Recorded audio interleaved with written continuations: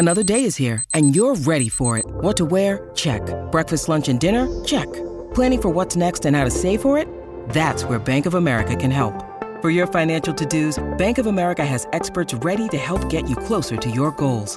Get started at one of our local financial centers or 24/7 in our mobile banking app. Find a location near you at bankofamerica.com/talktous. What would you like the power to do? Mobile banking requires downloading the app and is only available for select devices. Message and data rates may apply. Bank of America N.A., member FDIC.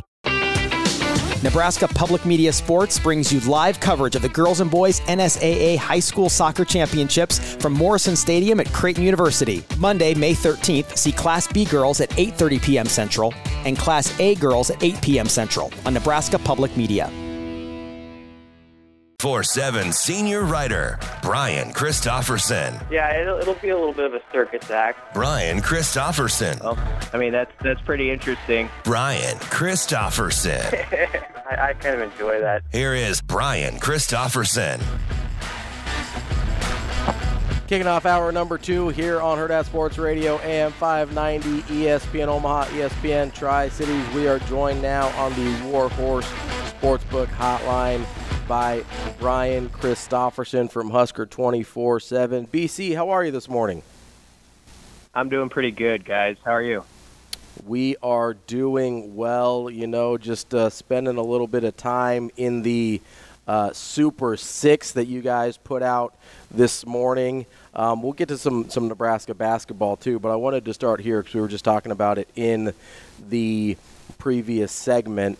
I know you had Dylan Raiola at 1. There were a couple guys that didn't. Can you come up with an explanation for me? And I'm not trying to be critical. I'm trying to wrap my mind around this. For the guys that didn't put Dylan Raiola at 1, can you kind of understand a line of thinking that would get them there? They need to answer from you under intense questioning, I would say. No, I'm messing with them. I do have a little bit of an echo in my phone. I just wanted to let you guys know I'm having a little trouble.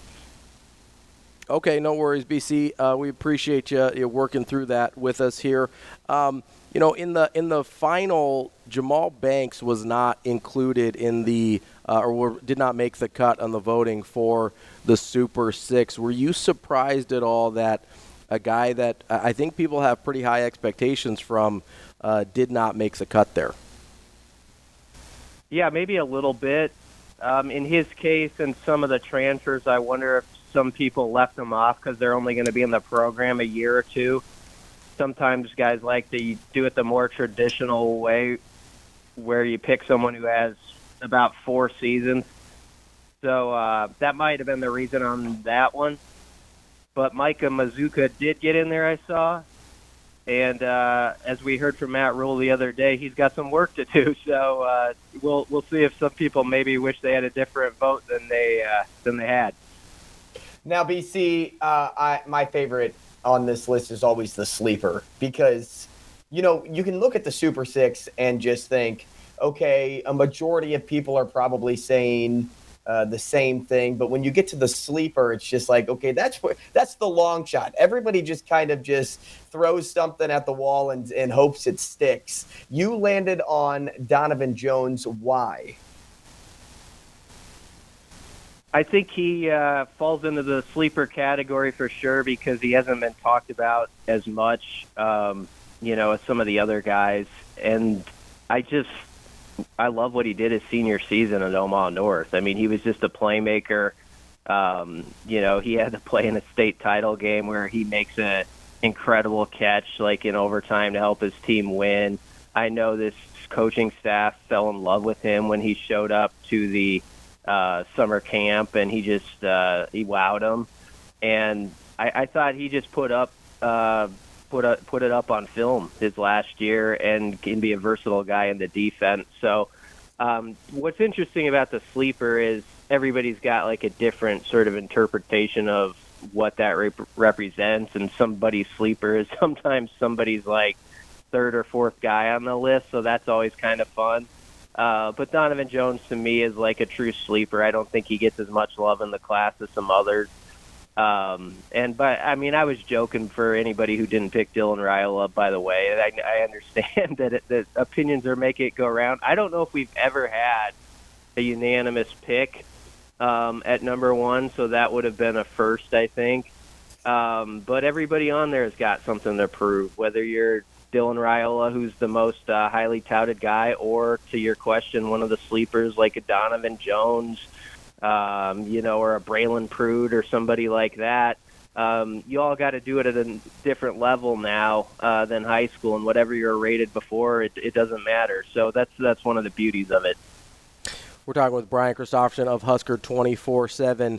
BC, one of the more interesting names that you included on your list was Willis McGahee. I am intrigued by him a lot, but give me a little bit of your thinking of why you included him. I wanted to bring in one of the Miami guys, and he was sort of my favorite throughout the cycle, just in talking to him and the confidence he has. I think he's a determined guy in the sense that whenever I would interview him, he would always get asked by other people about his dad and all that. And, he loves his family. But I understand this. Guys like him have a little bit of a chip on their shoulder because every story that gets written about him, it feels like during the recruiting process, is always like son of a NFL star, hurricane legend, stuff like that. It's like attached to every article or within the first 5 or 6 sentences of every story about them. And I was talking to him about that in December. And he's just like, I just want to carve my own path. It's not, he's thankful for the way his family has been behind him and all that, but he wants to make his own way on the football field. He's excited to do it on a different side of the ball than his father did, playing linebacker. I think there's an opening for one of the young backers to maybe force their way into the two deep, whether it be him or like Vincent Shavers is already gaining weight and I think enjoying himself here. So I thought it was kind of between him and Shavers. I like both of them, and I ended up just going with McGahee because I sort of had a better feel for a longer time about him than Shavers, who I just sort of got to know at the end of the recruiting process. So that was my reasoning. When you get to 5 or 6, it's always tough for me because there's like 3 or 4 or people I could put in there. Like, I didn't have Caleb on mine, Caleb Benning, and I think Caleb's like a surefire, like, going to contribute guy in this program. So, no, and I'm not covering my tracks because of Damon. I actually think that. But my point is I always get, when I get to like 5 through 9 on that list, if anybody does the exercise, I think there's always somebody like, oh, man, I wish I could have him there, But you got to cut it off somewhere, I guess. Well, BC, we heard from Coach Rule yesterday, and he mentioned something about the quarterbacks and maximizing reps at all positions, and that's kind of been his thing since his arrival. The ones that probably need the most reps are those quarterbacks. However, we all know the guy winning the job, and if it's not him, then this state may burn down. In terms of maximizing those reps, though, what are you hoping to see from Raiola? You can first lay eyes on him in the spring. I've always said, it's hard in the spring for fans and media to get their fill or get exactly what they need to be satisfied or think like things are just going to turn the corner. But, the time we do get to see this team, the spring game, I've always cautioned people, like, don't overread into it. Be careful with it. And yet, at the same time, I would say right now, when they get to that spring game in April, you want to see a cleaner version of the offense than you saw a season ago, while understanding it's kind of vanilla still. They're working through things. But if you remember, last year's spring game actually was sort of a setup of things to come. And at the time, you could kind of wave your hand at it and say, well, it's April, it's fine, they'll get it figured out. But turnovers and just like unforced errors were a big part of it. And in previous scrimmages last spring, you heard the same thing. Like, Rule would come in and really like the intensity of guys, but they were having turnover issues. And fumbling snaps and stuff like that, and it ends up, translating to September right away, and they never really got over it. So I would just want to see, like, when we get our opportunities to put eyes on it, hopefully a little bit cleaner operation where they have some stuff they feel comfortable about. The unforced errors are a little bit less, and if there are turnovers, which there will be, half the time it's more of a great play by the defense than just here you go. So that's one of the biggest things is you want to kind of hear like a cleaner spring, not just in the spring game, but when Rule talks to the media about scrimmages and things like that. BC, it's kind of funny because I agree with you that you can't put too much stock in the spring game. You don't want to read too much into it and all that. But you're also right in that the spring game offense played out almost exactly how the regular season offense did last year. So it's kind of hard to talk out of both sides of my mouth with that. But I wanted to touch on something else that Rule said yesterday. He's talking about, he got asked about the walk-on class, and he talked a lot about how, he was a walk-on and a lot of the coaching staff is former walk-ons, and how he thinks there's maybe 3 or 4 walk-ons in this class that will end up being starters one day.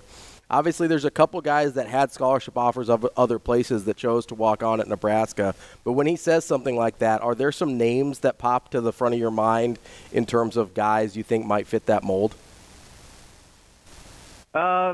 They've got some really interesting guys like that are technically not walk-ons that are basic, or they technically are walk-ons, but basically would be scholarship guys anywhere else, like you mentioned. And, Kamir Prescott is actually not like a scholarship guy at the moment. And that's a steal, like in the class. And like, we're in a weird time. I guess where I would take this question is, we used to be really fired up about like the 85-man roster, and I know people still kind of pay attention to it. And Rule was joking about how, like, he gets stopped on the streets, like, how are you going to fit the numbers, and stuff like that. To me, it's diminished in its value to us on the outside of like what the difference is between a guy who has a scholarship and a guy who's on NIL money and a guy who isn't, maybe just a walk-on guy. But, Riker Evans is an interesting athlete. Like, if you're talking about just like pure walk-ons, he's like guys like that who just like put up a lot of numbers at lower levels are always intriguing. Like Rowdy Bauer, an athlete at Norfolk. Those guys sometimes just pop up out of nowhere, and suddenly in like their second or third year, they're making plays. But then there's like Jordan Ochoa, like the edge defender from, out of Colorado. And he'd be a scholarship guy at a lot of places. And I would classify him in that walk-on category at the moment. But I like the fact that it's hard to tell now. I like that the lines are blurred between who's what a little bit, because that's sort of the way it should be. That's the way Nebraska has always thrived, honestly, even though we did have the 85 in front of us.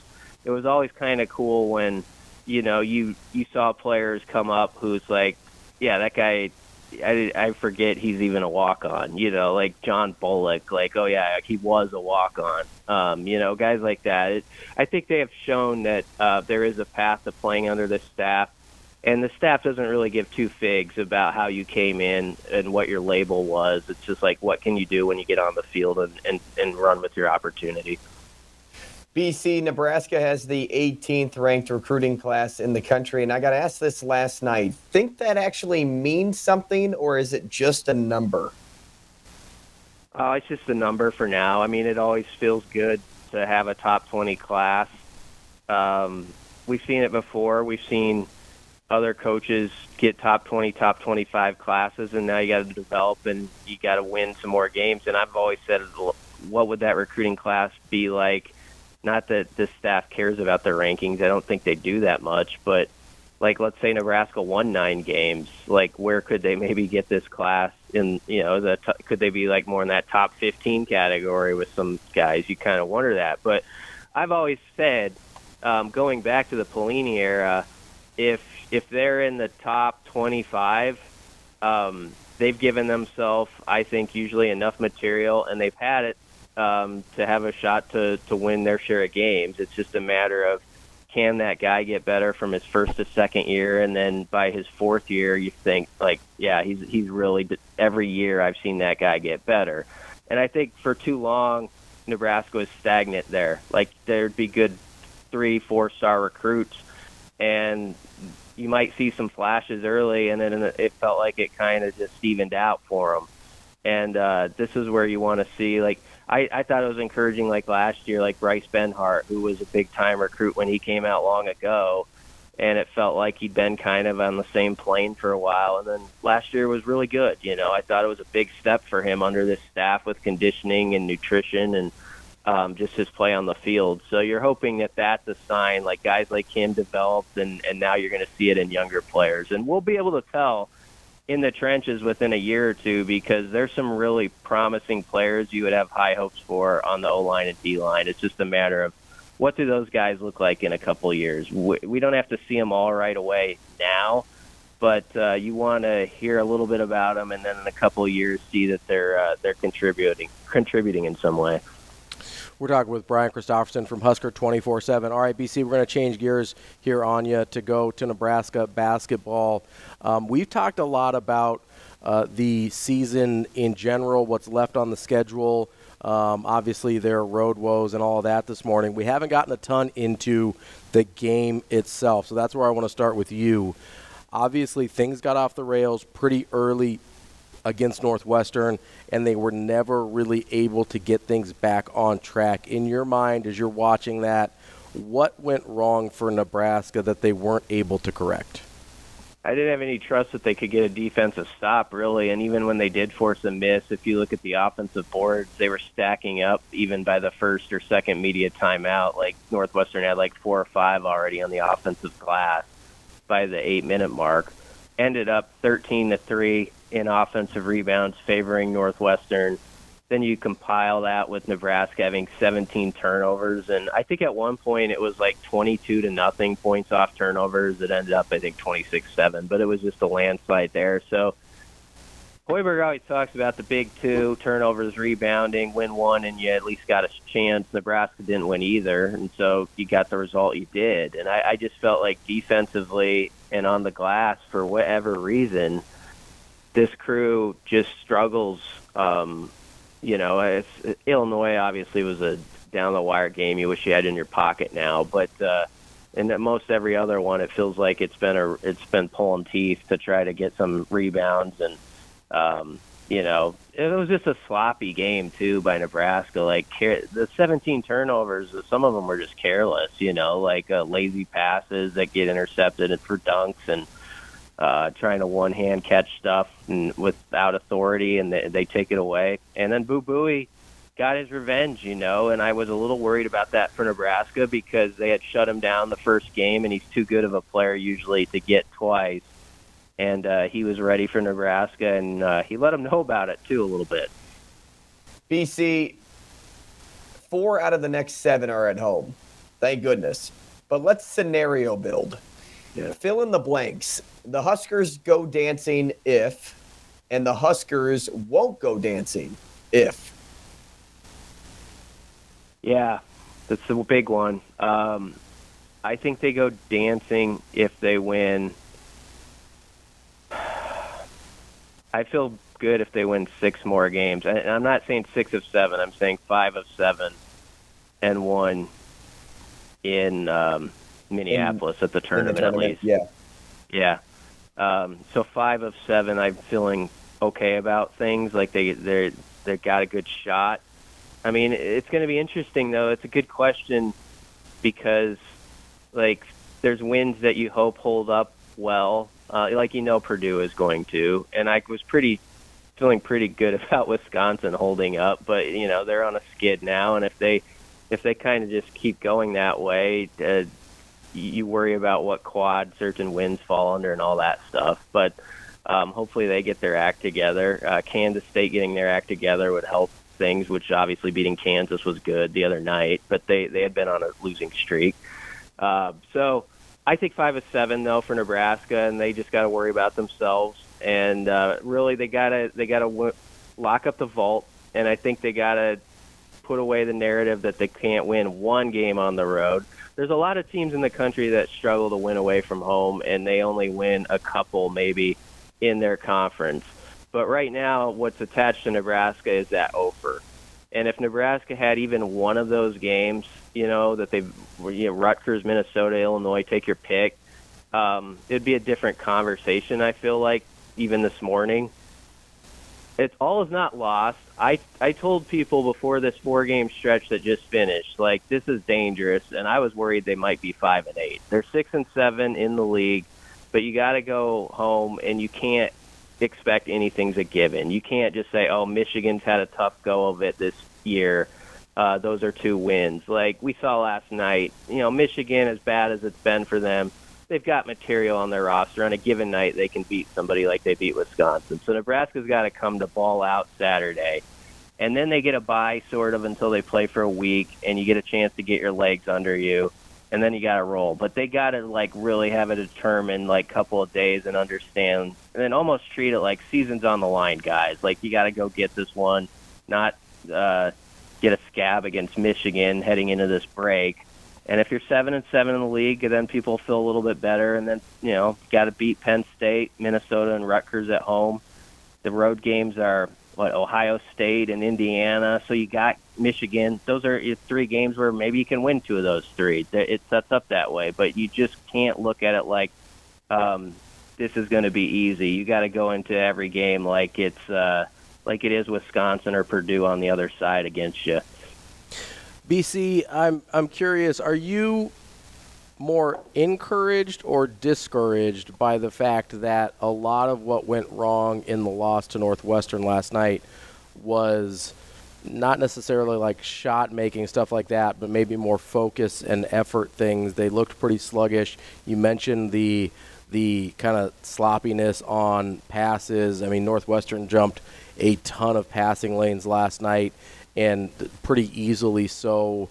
Those are fixable things theoretically, but is that a concern for you that some of those things have started to fall apart?